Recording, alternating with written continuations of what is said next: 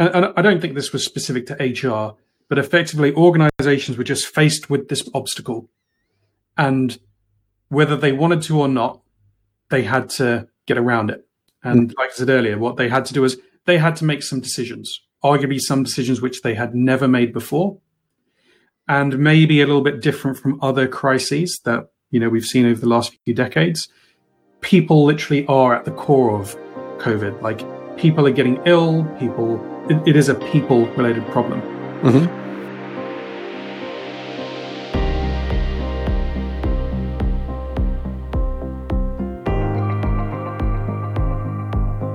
You are listening to the Managing Remote Teams podcast, the show taking a kind, cool-headed, and fair look at remote teams. I'm the host, Luke Shermer, and I've participated in or run distributed teams for almost a decade as a practitioner. I'm speaking with experts on leadership, strategic alignment, and remote work to help you navigate the issues you start facing after you get your working from home gear sorted.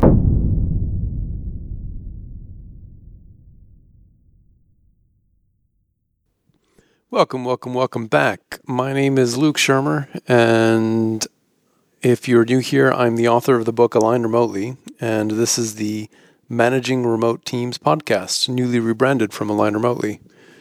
I decided that the podcast is going to have somewhat of a wider purview, hence the slightly wider name. And what I do is I help teams thrive and achieve more together when everyone's working remotely, and you can find out more at alignremotely.com. Whereas the podcast has a website now of managingremoteteams.co. So, on today's episode, we chat with Nigel Dias, who is a people analytics expert and a managing director of 3N Strategy. Now, company culture is a topic that everyone talks about, and personally, I often leave these conversations feeling a little scattered and unclear if there's anything I can do about company culture. So I invited Nigel on the show because I was certain he'd have some kind of useful insight into what it actually is and how it works from his experience and practice. And he definitely delivered. So on this episode, the first of two, we talk about the rise of data when measuring individuals and company performance. We talk about how to use technology to level the playing field and reduce unfair bias in company policies. And we also cover why companies with a data-driven HR practice fared much better during the early days of COVID. And let's dig into the show. Nigel Dias, welcome to the Managing Remote Teams podcast. Thank you very much. Happy to be here. Could you tell us a little bit about your story in terms of how you got into HR analytics? I almost got into HR analytics by mistake, which is to say when I applied for my very first job in it, I actually didn't fully understand what the company did. It was just, at the time, this was before data was trendy and sexy. So let's say maybe 12 or 13 years ago, I was just looking to get into an interesting consulting space. I happened to see an interesting job spec, which was backed up by an interesting website. And a short interview process later, I happened to be working in a company, learning what they did almost as I went. Okay. There's been massive shifts in the industry. I suppose it's always been about the art of, the practice and the science of using data as evidence to make better choices about not just people, but employees and the workforce. Mm-hmm. I've always found it quite a fascinating space. I'm naturally quite curious about people and psychology and things like that myself. I suppose my university degree was in statistics and economics, and the bits that I enjoyed most back then were in the practical side of statistics and the behavioral side of kind of economics and so on. Like just how does the world work with a kind of numerical look on it. And workforce analytics or HR analytics or people analytics, there is a context within which people work. More specifically, there are contexts within which businesses make choices about their employees. So, there's no such thing as a business that isn't trying to figure out how can we make people more productive? How can we drive performance? maybe they're making decisions around how they hire people, maybe they're making decisions how they retain people, or maybe they're making decisions about how they train them. All the things that are hot topics in the last few years around like diversity and so on. All these things, when it comes down to a management level, will ultimately be somebody will make a decision to try and solve them or address them or whatever it is they're trying to do. And workforce analytics, or any use of HR data, in my opinion anyway, is providing those decision makers with evidence so that they can make better choices. And so sometimes those things are less sexy and it's just like a pretty dashboard. You know, it's still evidence. Sometimes it's super advanced statistics and nowadays data science. But it always comes down to helping organizations make better choices about their people. And I'd say the main thing that's changed has been how people perceive the use of it and the popularity of what we do, as opposed to the value that it creates, maybe. Why have companies gradually wanted to use more data to make these kinds of decisions? The data isn't new. Like, you can't pay people if you don't collect this information about them. From the very first time that a salary was paid, and who knows how many thousand years ago that was. In Babylon. Yeah. Wherever it happened to be. I tried to find this for a conference recently, like the earliest recorded salary, and it went into the BCs, I think, but no one could quite decide. But the point is, somebody had a salary, i.e. a regular payment, and obviously somebody would have been tracking that. Now, even if it was just like some guy writing on a bit of papyrus or chiseling it into a tablet of stone or whatever it realistically was, just in order to pay and employ people, this data was being collected. If we take off the amusing side of that story, let's just pretend we start this story in the 60s or the 50s, more recent times. Just to employ people, especially en masse, contracts existed. People needed to know when they started a job, when they ended a job. People started tracking performance. And yes, it might have been on a paper form, and then maybe it evolved into an Excel sheet and so on. But the data has always been there, being collected. I would argue it's the same of like sales and stuff, right? Like, people have always been collecting this information.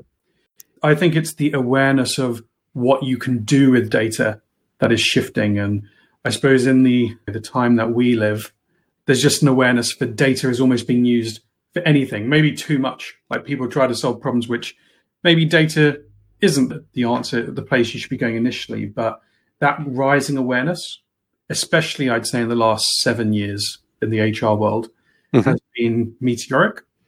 And there's loads of evidence to show like the increase in the Google trend searches for the phrases associated to the industry, and the number of vendors building technology, and the growth of people analytics functions. Like 12 years ago, there were functions that did this, especially in big organizations. But now you're seeing far more, and you're seeing smaller companies attempt to do it, whereas maybe they would have felt they didn't have the volume of data and stuff before. So I think it's more the awareness for what you can do with data, not just specific to HR, but just in life. But obviously HR is getting caught up in that and doing its bit to go with the data-driven decision-making approach. Right. It seems like there's also just more gathering now too, because so much more happens digitally. It's easier to, in the background, be gathering data of different types. And there's that side of it too, I guess. Yeah. Don't get me wrong. Those data points I was talking about before, let's say they're your core bits of data. Nowadays, there's like an explosion in new aspects of what is now, if you're in a sexy world, called the employee experience, just the employee life cycle. There's more tools that track more information more quickly, like bite size, some bigger, things which you couldn't have captured in systems even 10 years ago. Which technology has now evolved where we can collect the data, but then also because HR data volumes are quite large, the tools that can actually cope with processing that data in the way that it needs to be processed, because it's a lot more complex than people recognize. So going back to performance, this is one of my favorite topics, hobby horse topics. In this context, how is performance defined even first? That's going to depend on who you have in mind when you're talking about defining performance. Ultimately, you would love performance to be related to revenue generation or some kind of product development, like something which you can measure that is a business outcome. Mm-hmm. Now, some companies, or at least some roles within some companies, you can do that, like obviously sales roles, operational production roles, things like that. For other roles, it's obviously harder. HR itself is quite hard to measure the performance of HR, and maybe there's some metrics for marketing. So it's not always possible to measure performance. So you'll get some companies which will have a harder metric to measure their people against. Mm-hmm. For the general majority of performance reviews out there, it's going to come down to a slightly subjective 5-point scale, like 5-scale rating, a label of good, above average, or exceeding, expectations. Some kind of label. It's probably not perfect. In fact, most organizations, it is less than perfect. Mm-hmm. There's usually lots of flaws in the system. You do see some evolutions now in technologies that capture performance, which will help to identify higher performance, help at least to decide on the distribution of performance across the organization. But it can be hard. And I would say it's still more often than not comes down to your manager's opinion, maybe with, some 360-degree ratings and stuff thrown in, maybe with some other pulse-related surveys and things. But it is often still, I think, determined by managers and what they think and what they feel and maybe what they want to put on your performance form. Speaking of 360, other than the standard 360 tools, are there ways in which peers are more involved in that, particularly when it ties to compensation later, or not really? Again, I think this is going to depend on the organization. Just like everything else in business, there is this whole digitalization of HR. Now, that is a bit of a buzzword, but usually the organizations that are trying to be more digital are usually using more innovative ways of trying to find this information, or using systems to more easily bring in people on your team, people that you've done projects with. There's more structured ways of capturing these kind of inputs that historically it would just be too complex to do on a handwritten form or something a bit more old school. So I'd say it's still probably, the roots are still in the things you're probably thinking of. It's somebody else's opinion being brought in. Mm-hmm. But I think the fact that these views now are, there's more of a structure, both in terms of the HR process and the systems and the data that capture it, it makes it easier to see these things. So your manager gets more evidence themselves when they're deciding, are you a high performer or a low performer? For example, there are systems now which can almost help the manager validate what they're doing, especially in the fields of unconscious bias and stuff at the moment. Incredibly hot topic this year. If you're a man, you're more likely to rate a man as a high performer, not because you're deliberately biased, but because it's easier to identify potential in people who look like you, talk like you, think like you. Tools can help expose your bias to you. You rate someone and then the tools, wait a minute, did you realize you just rated men on average a whole grade higher than you rated women? Mm-hmm. Did you recognize in this hiring process that you made a certain action and there's potential bias in it, or things like that? So that's where I think you're seeing, I guess I've given you an example which is slightly wider than performance. Mm-hmm. That's a really important one, yeah. Yeah. But see, you couldn't have done that probably even 5 years ago. Well, you could have done it, but it would have been a lot harder than it is to do now. So in terms of using data to make decisions, let's say before the pandemic, what would be an example of the type of thing that we're talking about? And I'm asking that so that we can then talk about how it looks now during the pandemic. So with data-driven HR is anytime anyone makes any decision about people, there is an opportunity to use data analytics to help them make a better choice. And I think there is a very strong argument that organizations that have invested in allowing their people their organization to make better people choices over the years, they're the ones who have great HR functions. For example, Google reputationally has one of the best HR functions in the world. But they didn't do that by one day clicking their fingers and they went from less good HR to great HR. Mm-hmm. They let their HR people and their people leaders and all line managers continue to make little choices and make them well. And it's almost like a savings account. You keep investing in making better choices. Those things add up, they compound, and that's how you end up with great HR functions in the future. And so when people say, what type of decisions do organizations make? I imagine intuitively, anybody listening to this podcast knows at least one, or at least can imagine a people decision. If you're hiring someone, people are making choices about candidates. If you're doing training, like what training? Will it produce the skills that are required, and so on? So what happens is, and there's interesting research to look at this, is you can look at what I'll describe as the decision architecture of how your whole HR function works. Across hundreds of processes, there are thousands of decisions being made. The trick to good people analytics is to identifying, which decisions matter the most. Mm-hmm. You can't provide data analytics to help every decision. So which ones are you going to prioritize? Which ones are possible? Which ones matter the most? And so let's say pre-COVID, I feel like everybody could have a gut feel for these type of decisions. If you were in charge of a business, what are the skills that you need right now? What are the skills you need for the future? Are you losing your high performers, and what can we do to retain them? Even these smaller business, let's call them the scale-ups that are now using people analytics to make decisions, they're going through such rapid growth and their demand for talent is so high. Yes, you could hire an HR manager and just hire like crazy, but actually, can the data make that hiring a little bit more surgical? Can the data and the evidence help you just be a little bit more successful at retaining your best performers before they leave? All these types of information, they exist within the data. Mm-hmm. And you combine that with that HR expertise and that people management expertise. And then that's where you find where the best and most valuable decisions are being made. Mm-hmm.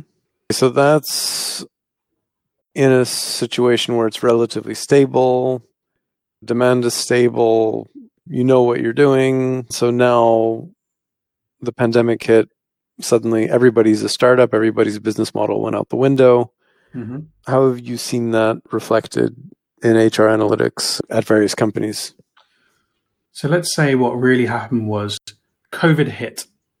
Now, there's different interpretations of how to break the COVID phases down. I think it was the CEO of Nike had a very convenient way of breaking it down into 4 stages, which were basically, I can't remember the exact labels for them. The 4th one being getting back to business as usual, Mm-hmm. and the other ones being kind of adaptation phases. Yeah. I suppose in that initial phase, and I don't think this was specific to HR, but effectively organizations were just faced with this obstacle. And whether they wanted to or not, they had to get around it.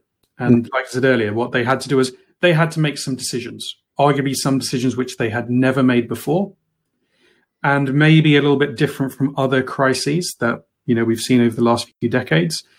People literally are at the core of COVID. Like people are getting ill, it is a people-related problem. Mm-hmm. So I suppose the decisions that were made varied because you had all these leaders who were saying, well, I've got to make a decision about this. Can we move everyone to remote working? How likely is this part of the business to get sick? Especially in big organizations, as different parts of our business, probably because of their geography, went through different phases of the crisis at Mm-hmm. the same time. Mm-hmm. How on earth do we even manage all these things? Yeah. Now, I suppose if we were to pretend there was no people data, and some organizations who probably weren't aware of the practices or who hadn't built up the right function, they were basically saying, we're going to make these choices and we're just going to use our intuition, our experience, but we don't have as much evidence, so as much insights based on how this organizations work to make these choices.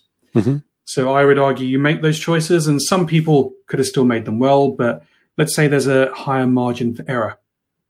We conducted some research. So in addition to consulting in this space, we work with lots of universities on just researching the evolution on the practice of data in HR fields. And so we did some specific projects that were saying, well, what are the decisions you're making right now? And it was, on one hand, let's call them working behaviors. So people who had to go into offices now couldn't go into offices. All the rapid decisions that go into finding out, can we work remotely? All these different roles and how they work together, how will that actually play out? How can we manage people in this kind of remote? There were elements where, some things where it was very positive conversations. How do we enable? In some fields, you did see trust-related issues. Can we trust our people to do these things that we've never let them do before? And again, every time they weren't sure, there's some data to help them do that. And then on the other side, you've got absence-related and sickness-related. Where people are getting sick, what's the likelihood of more of our employees getting ill in this space? Some companies were saying in the Milan office, so obviously Milan was particularly... Initially, yeah. Yeah. So what is the likelihood of being able to operate in that space? When will people who are sick, when are they likely to come back? And I'd say most organizations split it into two very, in my opinion, positive aspects. One was obvious. Organizations needed to retain a level of productivity by just doing work. But I also think there was a big rise in concern for employees, like well-being related, that more attention than at least I had seen before. So are our employees healthy? Are they stressed? How can we help them adapt to these stressful environments and stressful changes? And so when they're making decisions about that, again, yes, you can just use a gut feel, but the evidence can show you real time, like as we're going through the crisis, are they coping? What can we do? How can we react? And so on. And a lot of organizations did that as well as they could, which I thought was a very positive sign, personally. So the ones making database decisions, they already have systems in place for gathering data, and they have a history of data, so therefore they could adjust better. Is that what you mean? Like I referenced earlier, there are some data sets which all organizations have, and you can't run a business without them. And you can use that to an extent to make certain decisions. Like those will probably include things around job roles, absence-related systems and things like that. Now, they might not have been real-time systems, and the data might not have been perfectly collected in them. But I'd say sometimes they don't need to be. I don't think. Yeah, especially historically, they haven't always needed to be. It's probably a system which didn't seem critical till this year. You could just get by because absence wasn't that much of an issue before March, and suddenly it is.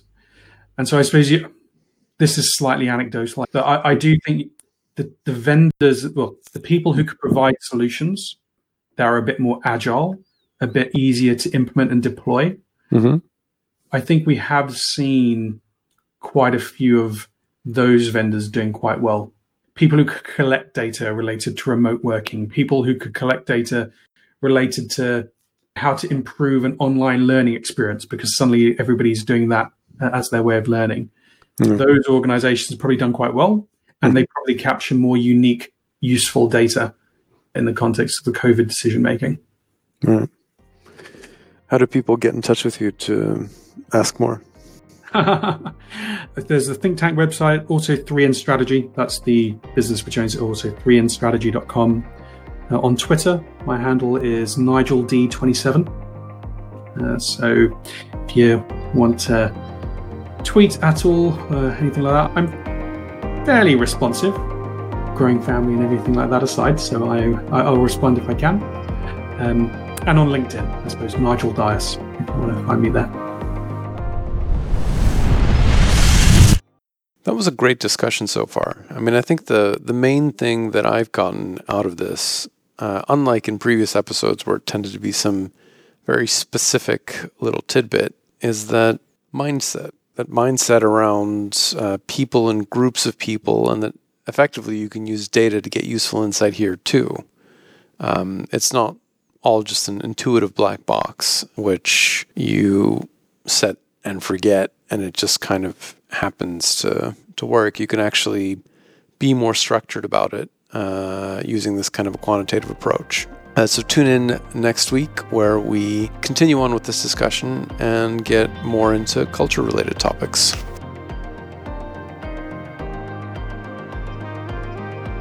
Thanks for listening to this episode of the Managing Remote Teams podcast. If you enjoyed the show, please leave a review wherever it is that you listen to your podcasts, and reach out to us on Twitter or LinkedIn with any feedback or thoughts that you have for a future show.